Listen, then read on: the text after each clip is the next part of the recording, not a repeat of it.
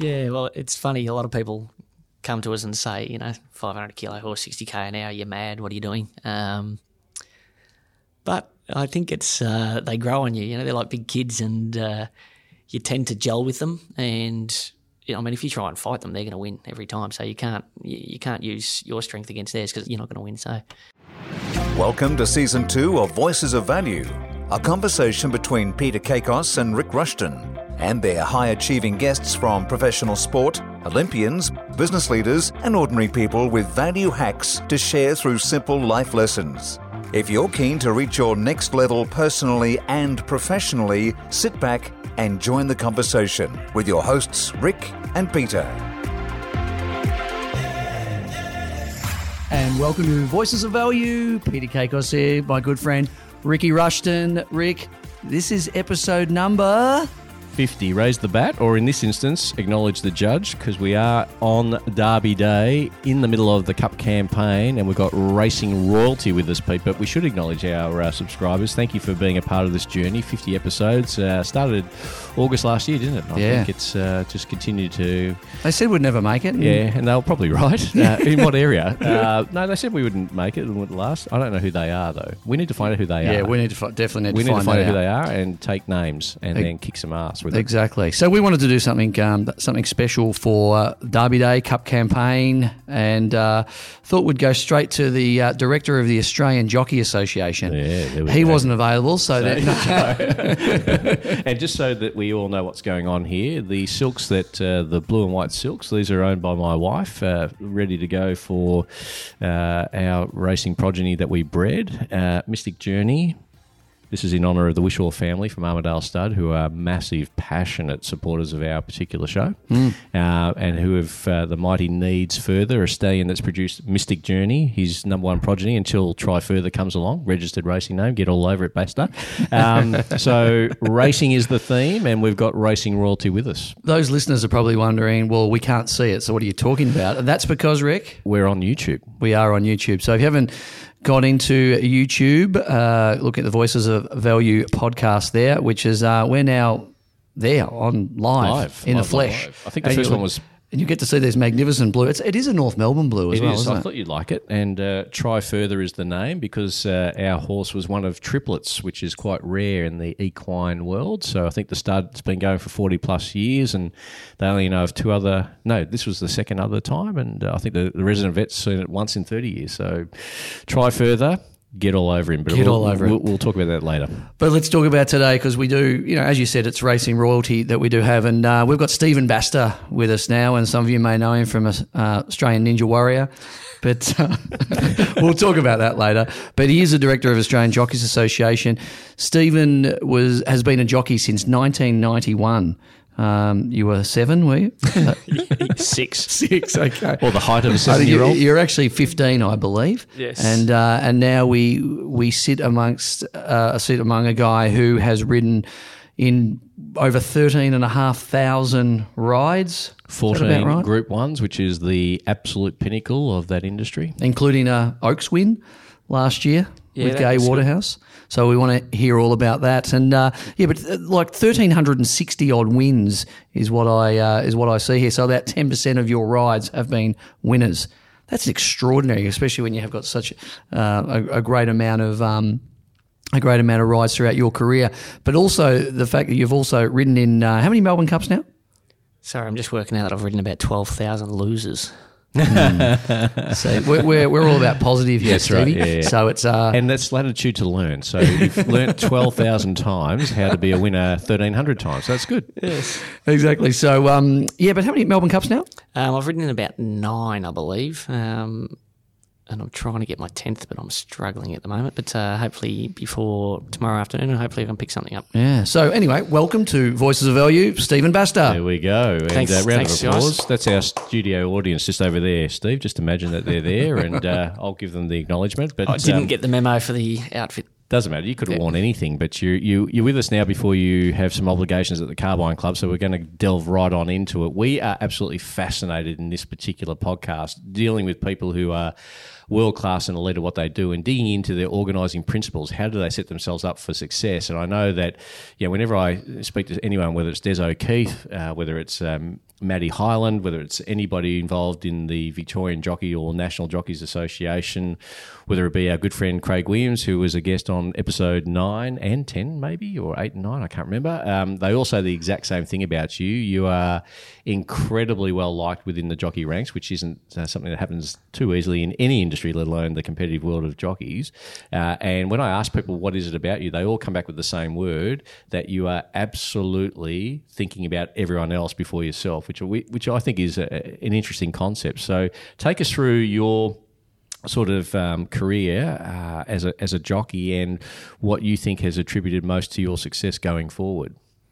Thank you for the kind words from everybody that you've spoken to.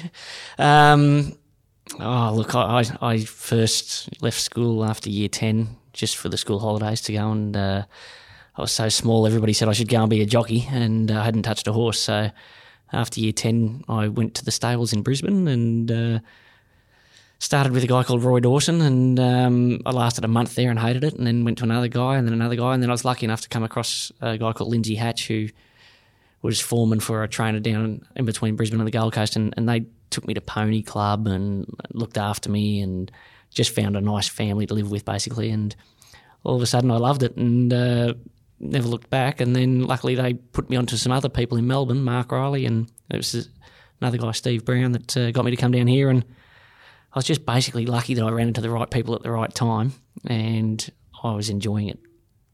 And you absolutely come with, to this interview today with, an amazing CV, as Pete read out there in the introduction. So at what stage did you think, maybe I could actually make a real good go at this? Like, obviously it was something you were sort of, you didn't go looking for it. It kind of found you by the sounds of it.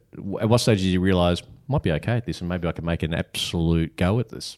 Yeah, it's funny because I was probably really late in maturing in that way, because I rode a couple of Group 1 winners when I was an apprentice, which is extremely rare, and I look back now and I probably didn't have the skill set. I was it's a bit embarrassing when I look back and watch the videos now, but luckily enough the people that were around me gave me the opportunities, and look, I probably didn't deserve them at the time, and it probably wasn't until I was 24, 25 that I got serious about it and decided, well, I'm having a bit of luck here, I must be going okay at it, I'm not the worst at it. So it's something that I've enjoyed, and I do it quite easy. I've always been quite dedicated with my fitness and found something that would complement my job. So I started off doing taekwondo for about 10 years, then I did running, then I did triathlon, and now I do cycling. It's my body's got hold of. I've had to do lower impact sports, but it obviously has helped me keep my weight down. That obviously keeps me mentally tougher as well. So it's I've just found things like that have complemented my job.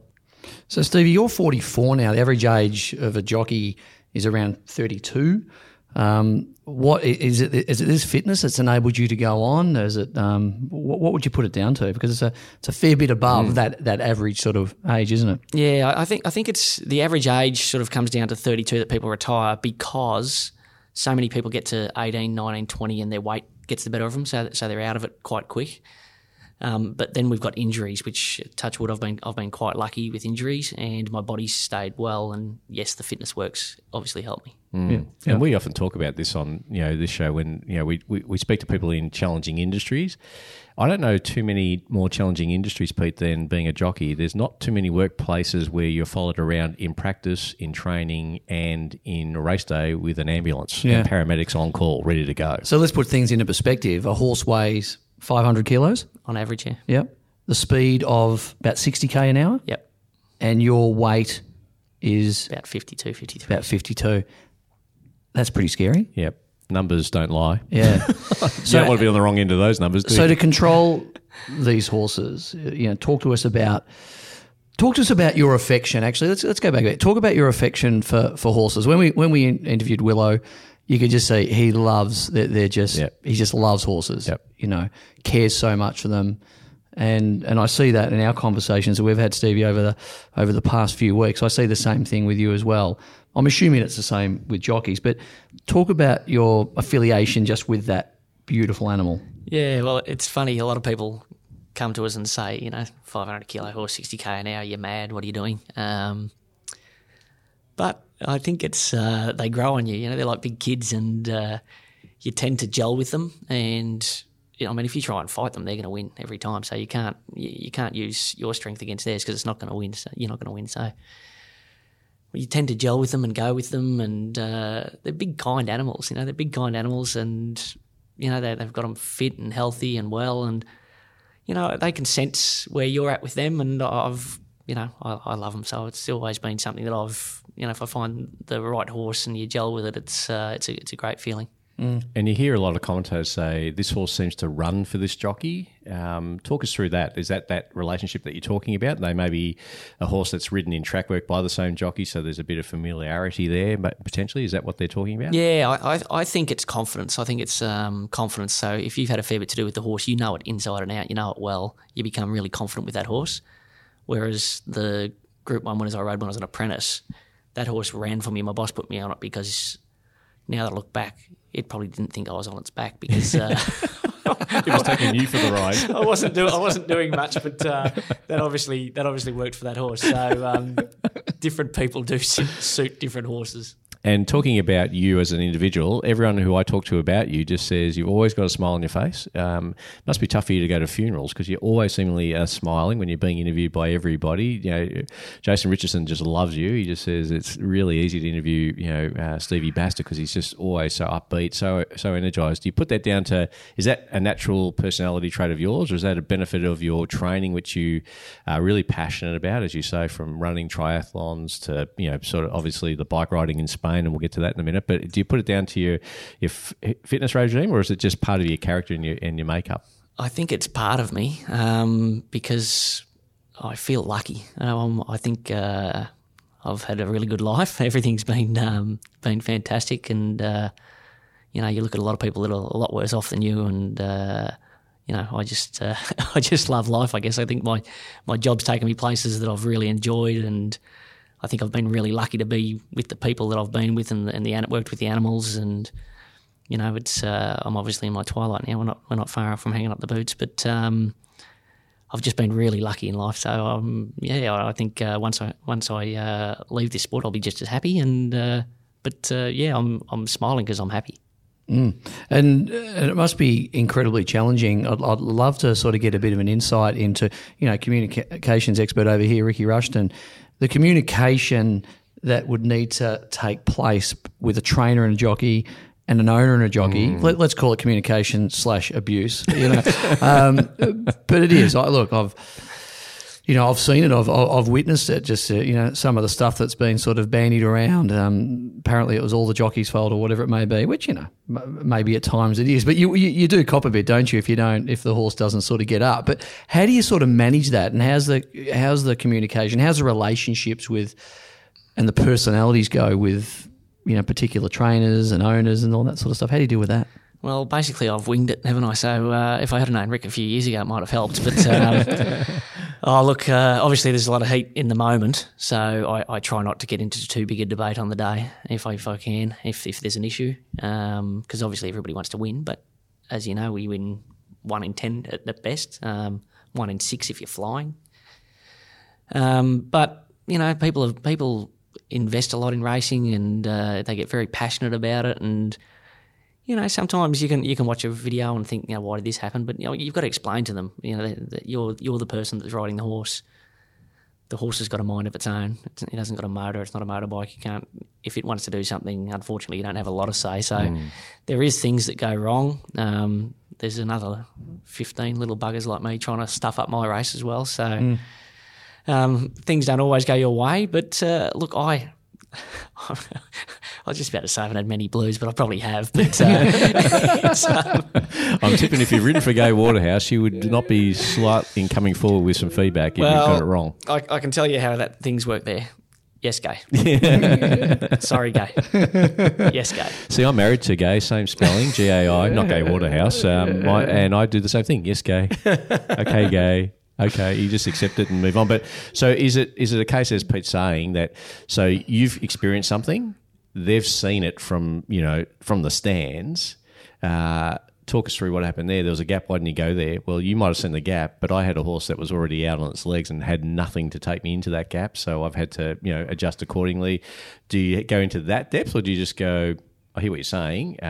There's a reason for it. If you want it now, I'll give it to you now. But most trainers tend to sort of have that chat before, because we've been owners where we see the trainer talk to the jockey, and then it's almost been a debrief there. And it's almost like, well, you better be careful what you say over here, because there's some pretty full-on personalities in this ownership group who are always talking through their wallet, typically. It's like, we saw a gap there. Why didn't you take it? It's like, well, because, bang. Is it that sort of situation for you? Yeah, it is. I've got it wrong a few times as well. Obviously, put my foot in it and said the wrong thing on the odd occasion. But I try and come back in and give them a rundown of the whole race. So how it began, if something upset the horse and got it over racing, or whether we got back a pair too far, or when the split came, I was on empty, I couldn't go, or I thought the track was better off the fence, so I wanted to get to the outside. That's why I didn't take that run to the inside. A lot of owners don't actually know that by the time they get back, because they've only watched it once, so they haven't had a chance. So that's normally feedback after the race. I come back in and give them my thoughts, and then they'll go back and watch the replay and go, that's what he's talking about. That's what he's talking about.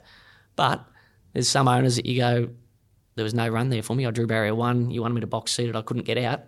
They'll go, what were you doing? You're never riding this thing again. Piss off. We're going to put another jockey on it. Even though they can watch the video and go, there's nowhere for him to go. And that happens to you a fair bit, doesn't it? Like, I've seen you in an early preparation with a horse get it to a point where it's now challenging for something, and it looks like it could be a stakes race, could be a black type race, could be a group, and they go, okay, thanks, Stevie, you've been great, but now we're going to give it to Damien Oliver, or now we're going to give it to... How do you deal with that, where you've done the heavy lifting, so to speak, maybe got up at 3:30 a.m. to get to track work, wherever it is, and then you've been replaced when it's got to maybe a more of a showcase type event, and you've been sort of tipped aside, and we're seeing it happen right now with Linda Meach, we're seeing it happen right now with a lot of jockeys. How do you deal with that when you've done the heavy lifting and then you get shunted for a higher profile Jose Marrero type sort of scenario? Yeah, well, unfortunately it is, it happens in racing every week. Every week I would have been taken off thousands of horses in my career. It's just part of it, and there's a bit of a merry-go-round. I've probably learnt in the last, probably for a while now, I just smile and say thank you for the opportunity. And because what will happen, that jockey that rides it might not have any luck, and that way you'll be back on it again next start, or they might have a bit of luck on it, but then they've got to ride in the next race that they've got 2 horses that they could ride. So, look, you don't want to burn bridges, and I understand that they pay the bills and it's their horse. If they don't want you on, it's bad luck. But, it can be hurtful if you've done 6 months' work on it and you make one mistake and then see you later. It doesn't even have to be a mistake, does it? They just kind of go, like, I think of Luke Nolan. Like, he's right, and then to be told, sorry, we're going to give it to Glenn Boss, who's now suspended. Or we might get Jose. What have I done? Like, he didn't do anything wrong. In fact, the run he did in I think it was the Turnbull, or it might have been the Caulfield Cup. Yeah. Didn't do anything. I couldn't get out. It's not his fault. But that's the challenge, isn't it, for you? There's so many experts that have never been on the back of a horse. But it's so many similarities with business, isn't it? It's how you deal with adversity. Yep. How you deal with that sort of disappointment. That's what everyone faces on a day-to-day basis, especially in a real estate industry, as well, where, you're in there, you do everything you can. It's like, no, I've got to go with the other agent. It's like, you're kidding me? But we've got to know each other. I've been sending you birthday cards for 20 years. What about that Christmas card last year? Did that not mean anything? But that is a harsh reality, isn't it? It's interesting. It's horse racing is a sport, yeah. But you are well and truly in the service industry, aren't you? Well and truly in the service industry. You are serving the trainers, particularly the owners. It's quite amazing that more than any other sport. Whereas the feedback is instant and it's brutal. After 90 seconds or or 3 minutes, whatever it may be, it's. Yeah, you've got to be relatively thick-skinned, do you? Or? Yeah, well, I guess so. I guess if you want to compare it to real estate, I guess it's coming in on a horse that wasn't good enough on the day, couldn't win, is probably similar to telling someone their place is worth $2 million, but then the market comes along and tells you it's only worth 1.5. It's not an easy conversation. There it is. But I think the other thing is most real estate agents haven't been fasting for a week. They're not trying to get down to a certain weight, I'm being really serious about this because the welfare and emotional well-being, and we've had Wayne Schwass on this program, we've had Nick Brax on this program. I am staggered that people just want to tee off on jockeys when these are people that are getting up at some ungodly hour. They're probably fasting. They're in the gym. They're sweating. They're trying to lose weight. They're not hydrated properly. They sometimes ride lightheaded, and they're trying to control, as we talked about earlier, a half-ton animal. And then, they give the very best they've got, come in, through no fault of their own, hasn't got the result, and then people just tee off on them. If not in the owner's circle, on social media, they just go vitriolic. And someone, you cost me my $10 quaddie. I was like, really, mate? Seriously? Yeah. You probably could have put that $10 into a health regime as opposed to, that's the point though, isn't it? Like you're dealing sometimes, and you're emotionally challenged with your not so much, you tend to go okay in the weight area, but there's a lot of jockeys that are doing it tough. Yeah, I think that's a massive part of our game that's probably underestimated. I've ridden till now, till I'm 44, and look, if I had weight troubles like some of these guys, Jamie Motts of the world, and some of the bigger guys, Jordan Childs, who's wasting really hard now to ride in the Melbourne Cup. Dylan Dunn's just come back after showing a lot of promise, thinking he was just going to get too big and couldn't control his weight, and he's doing everything he can to get back into that echelon, isn't he? Yeah. See, people don't understand if anybody's ever done the 40-hour famine, it's just these guys are not eating for a long time, and then also getting in the car with sweat gear on and losing weight on the way to the races, and it gets you awfully grumpy, and it plays with your brain. So some of them boys do an amazing job. So how do you deal with the social media? Boys and girls, I should say, because there's quite a few girls out as well now. How do you deal with the social media sort of feedback that is so prevalent now with keyboard warriors? I'm quite. You've got to watch this on YouTube. If you're not watching this on YouTube, all you're seeing, even through tough, challenging situations, unflappable. Yeah, I don't find that too harmful, because most of the people that are doing that are hiding behind somebody, or you get the odd occasion. I did have one person a few years ago send a message to my wife abusing, which was going too far. Yep. But the social media stuff, it's water off a duck's back to me. I don't worry about that. I might even poke them every now and then, like their comment or something, just to really get them going. So you talk about sort of moods and so forth. So you're married to the beautiful Melissa, who was a jockey. Yep. As well. So she understands the sort of potential mood swing or the supporting nature that's needed. I'd imagine there'd be incredible support that's needed to do what you do. I get home and we've got 2 young kids, and no matter how fried I am, I can promise you she's worse than me by the time I get home. So I can walk in the door and instantly know how I'm going. But look, she is. She's ridden and put up with all the things that I've put up with. So she's across it. So we're a good type family. Yeah, I love it. And you're representing the jockeys in, the industry body, helping them in terms of getting, better conditions potentially. Where do you see the challenges for jockeys moving forward, other than the obvious, which is as a human race we're getting bigger, and we're obviously developing, our children's generation tend to be bigger, and we've got challenges right across the world with sort of weight issues from the lifestyle choices we make. Where do you see the biggest challenges, and what do you hope is your legacy and your role representing the jockeys in a national position to make things safer, better, and obviously I guess improve for the whole industry?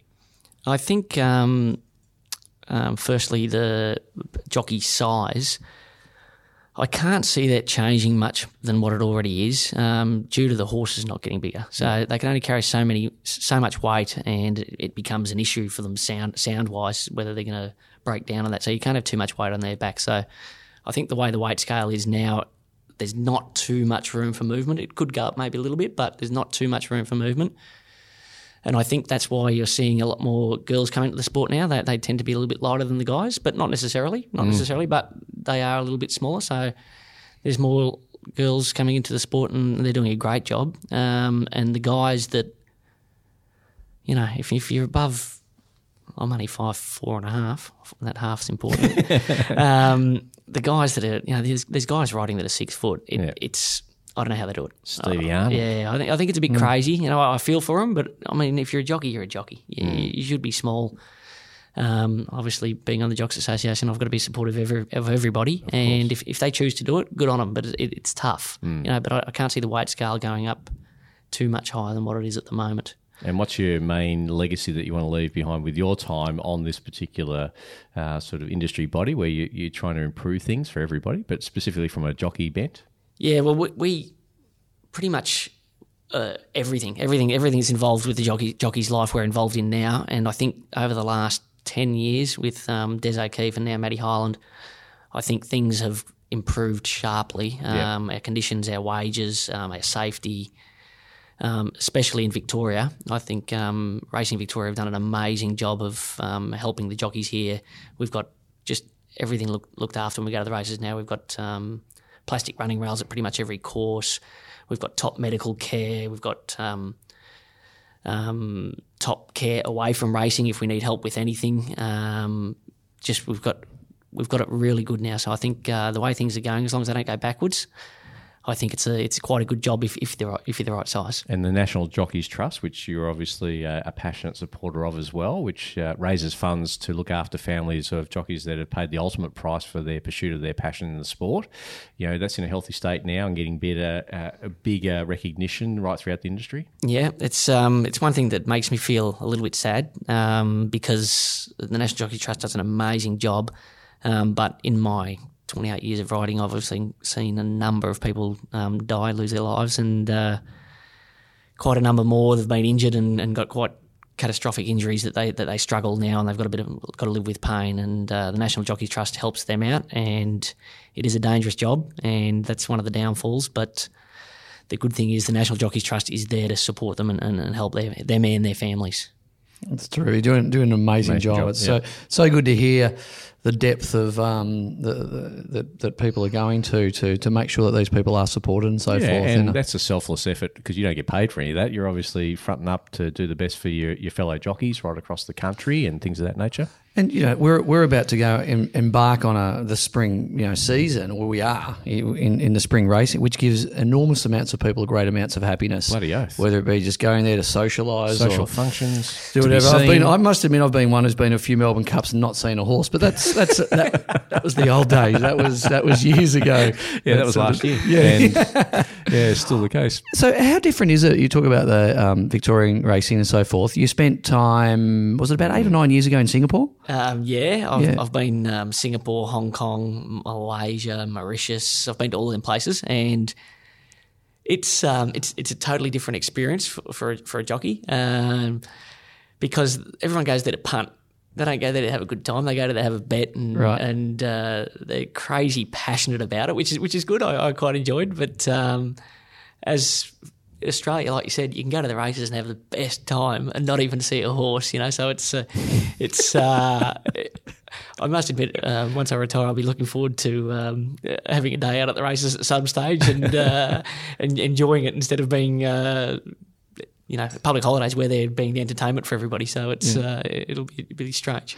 Rick was talking about, we were talking about the fitness element before of what you've done, the taekwondo, the running, the triathlons and so forth.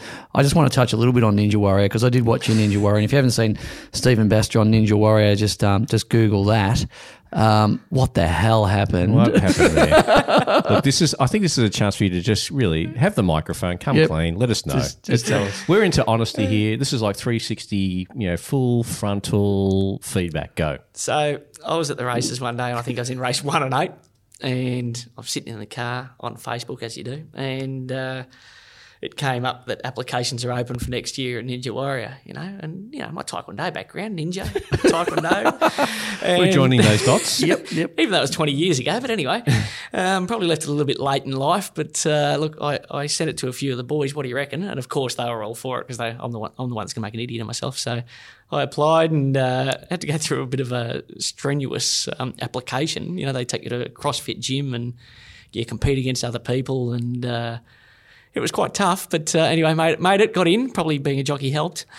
And anyway, so I got there I had to go to town at 9:30 in the morning. They did interviews all day and then went over to Williamstown about 4:30 in the afternoon. They showed us the obstacle course once. We sat where the audience did.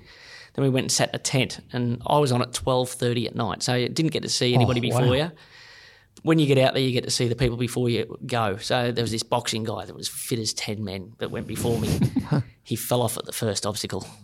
My nerves were shot, and I'm just thinking, this is not good. You did take that a bit slow, that first obstacle, I noticed. Well, my wife just wanted to see me fall in the water. So if I went in at the first, she's laughing. So all I wanted to do was get over the first, which I did. You were so happy because you actually put the arms up as well. It's like, mate, you haven't finished yet. Sorry, there's another 9 obstacles. The gates have opened. You've jumped. That's all.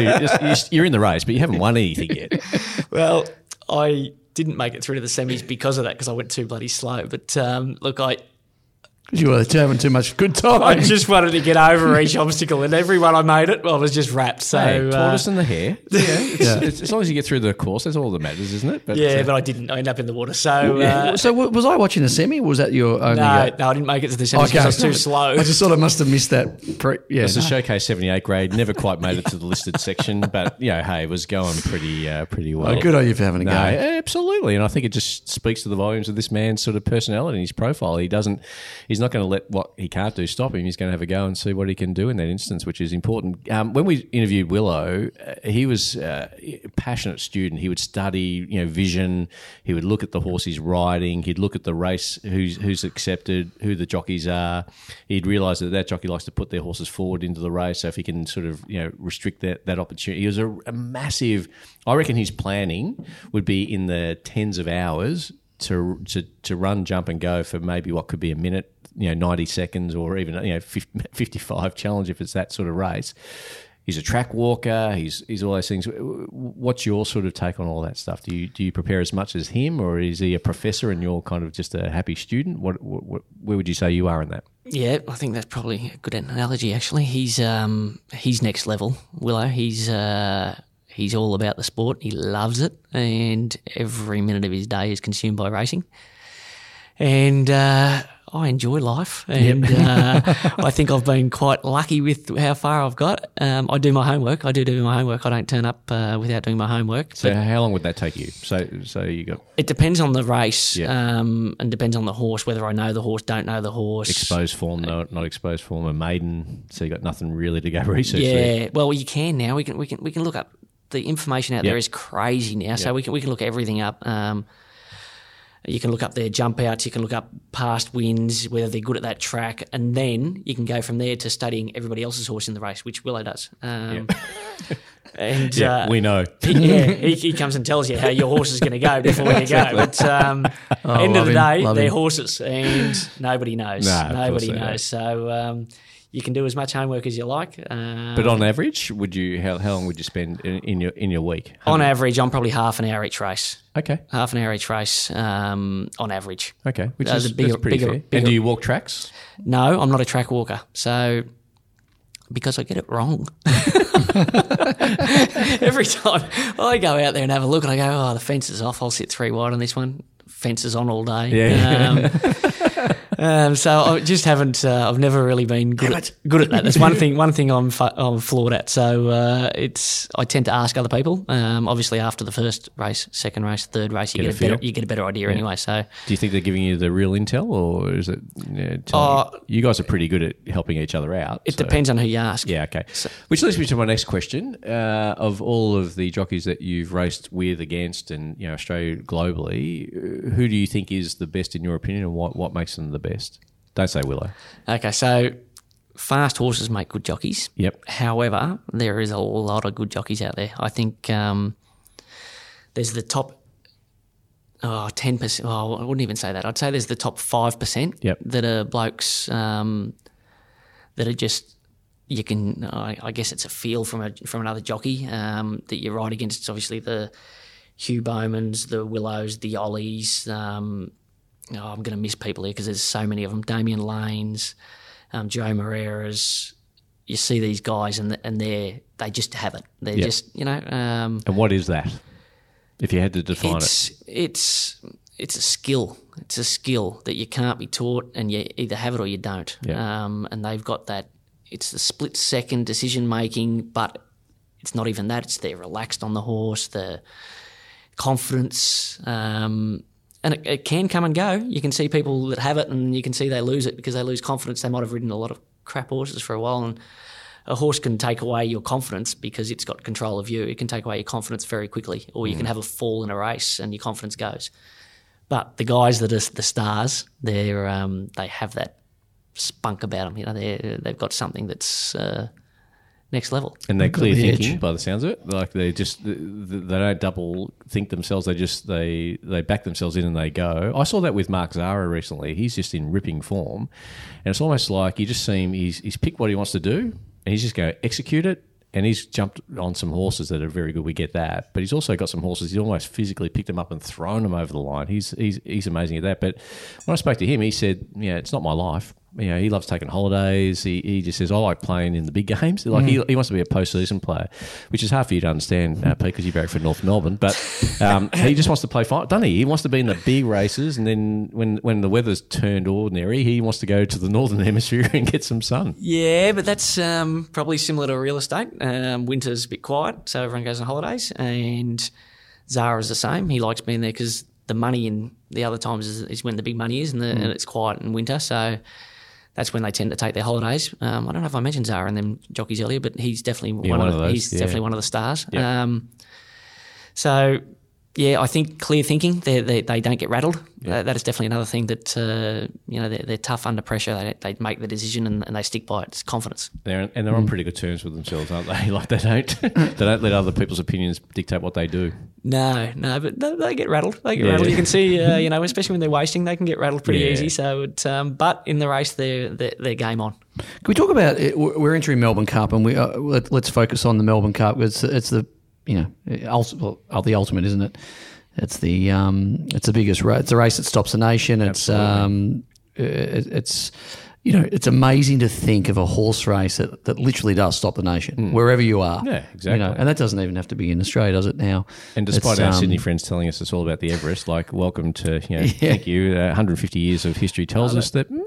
I don't think there'd be too many people in the world that would know about it. But so from a jockey's point of view, apart from the obvious of millions and millions of people watching it, talk to us about the Melbourne Cup. What makes it so special?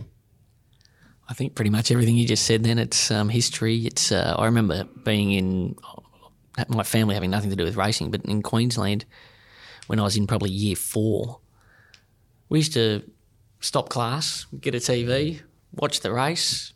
My mum probably had a trifecta or something for me. I don't know if that's a good culture to be bringing up, but it was just exciting. It was exciting, and it's just an amazing race, and it's definitely the race that I wish I'd won. It's everybody wants to win it. It is the race. It's the holy grail, and it's tough from a jockey's perspective. The 3,200 metres. Is it just grueling? Is it tough? Is it a lot of jostling, or what goes on? What goes on in a race? Give us the insider. Tighten your seatbelt before the gates open, because the boys aren't going to give an inch. It's every man for himself, and obviously you've got to try and keep your horse relaxed because it's a 3,200 metre race. So it's a fine line between jostling for position and keeping your horse relaxed, because if you give it a little dig to hold the position and it gets keen, your race is over. So it's a real fine line, but it's definitely the race. It's great to watch, and you don't see jockeys come out of the jockeys room and climb the tower to watch many races. Whereas the Melbourne Cup, I promise you, there's not many left in the jockeys room. They're all out there watching it. And what's your feeling that it's become more of an international thing now, as opposed to, once upon a time you'd sort of see a New Zealand bred, Australian bred horse. You could find something through a staying bloodline like Zabeel or something like that and go, oh, that's a cup chance. Now they're going to Ireland to get them. They're going global. What's your views on that? I can see the argument for people that are betting on the race to say, it's hard to follow the form lines or whatever, but at the end of the day, you're gambling. Yeah. I'm all for competition. I love it. I think the better horses they bring over, the better jockeys, I love the competition, because we're just as good as them. We've got some great horses here and great riders, and if you don't compete against the best, how are you going to know? Love it. Great attitude. And Pete and I are very much into giving back to the next generation coming through. So whenever someone talks to us about real estate and they've just started, can you spend a coffee chat with me or something like that? We'll do it all the time because we love it. The apprentice school in Victoria, and I've had the great fortune of sort of, through Maddie and Des and Willow, these kids that are coming through, like they're coming through and they're winning Group 1s. You did it, you said, by just luck. I don't know if that's quite true, but you did it, because the horse maybe took you there. Some of these kids, like when Geordie Childs, Jai McNeil, they've ridden horses that I've been involved with, and they are so articulate. They are very clear on what they're trying to do in the mounting yard before the race. I'll tell you what their plan is. They'll come back and tell you how they executed it. They are incredibly talented. There's no doubt about that, the skill you talked about earlier. Do you think they're better prepared than your generation? And as that goes forward, do you see that continuing to sort of improve?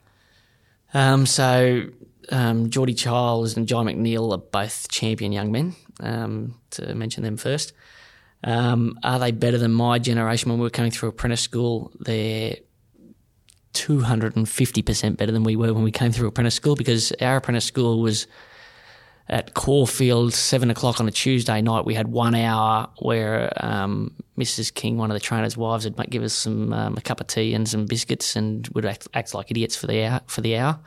Whereas now they've got a proper program in place. They've got everything. They've got dietitians, psychs, people helping them, people like you helping them with their planning, and they're just so much better prepared. When they've got the mechanical horses, I used to have a chaff bag. Wish you and I are going to ride later for the camera. So they come out of their apprentice school now. It's a massive advantage for them, because they come out and the horses get handicapped. So the best horse obviously carries 59 kilos, but because you're an apprentice, you can claim that 3 kilos off their back. So owners and trainers want to put them on to get that advantage, and they're every bit as good as the senior jockey now when they're probably a year in. So they've got an amazing advantage, and again, well done to Racing Victoria. They've just got that apprentice school going a treat, and the guys there that look after the kids have done an amazing job. And speaking of kids, if either of yours wanted to sort of pursue the Izzy and Penny, it would that be something you'd be sort of encouraging, discouraging? What would you do?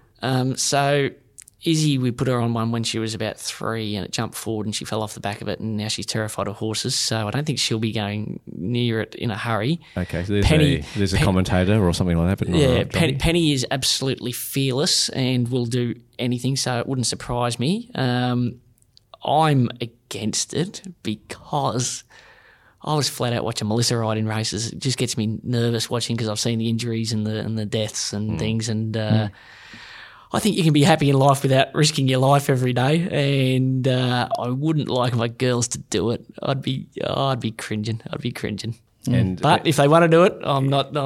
It's their life. Absolutely. And you sort of, as you said at the start of this, you're closer to the end than you were to the beginning. Post racing, do you think there's a good program in play for jocks that have retired? That there is something there for them to, whether it be to get into the media, because the media is bigger than it's ever been with racing now, with obviously racing.com and those sort of opportunities. Or do you think you're prepared well for life after racing?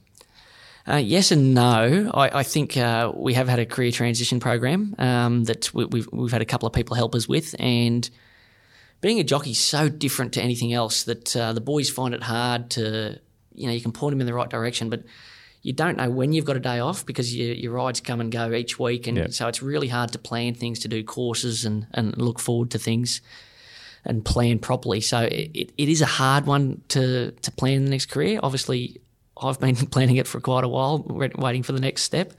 And obviously I'm planning on speaking to you guys, I'm planning on going into real estate. But the other guys, they do find it tough.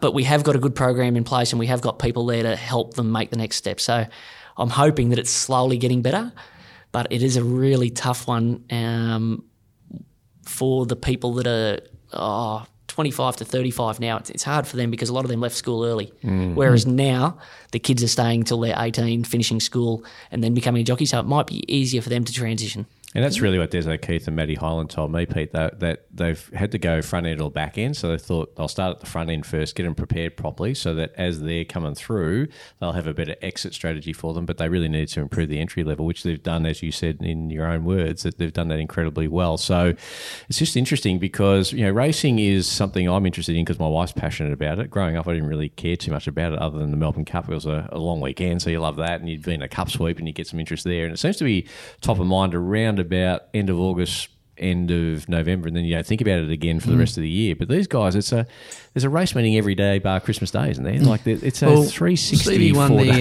the Sale Cup last week, didn't you? Well done. Well done. That was good because Willow was chasing you, he couldn't get you. Yeah, which is good. I always like beating Willow because I know he takes it to heart. He takes it to heart. He did the old wave as you salute. Yeah, so it was actually Mark Riley. He's got a bit to do with that horse, and I was apprentice to him. And the guy that actually trains it, Logan McGill, he was apprentice to Mark as well. So obviously, being my last year of riding, it was great to ride a winner for them guys. You know, Full circle, isn't it? Bloody brilliant. And that's the Sale Cup, $200,000 race. We're not talking anything shabby there. Like that was an amazing sort of meeting. All the big jockeys were there too, so it wasn't like it was a provincial sort of find some guy who's doing track work, come and ride this one in the first. These were pretty good jockeys, weren't they? Yeah, it's a pretty serious meeting up there now. Like you said, it's 200,000, and a couple of the horses were entered at Moonee Valley on the Friday night in big races as well, and they chose the Sale Cup over it. It ended up being a pretty strong race, but obviously very good prize money. So it's great for country Victorian racing. It's so Absolutely. good. We used to always go to the Bendigo Cup. It was just a ripping.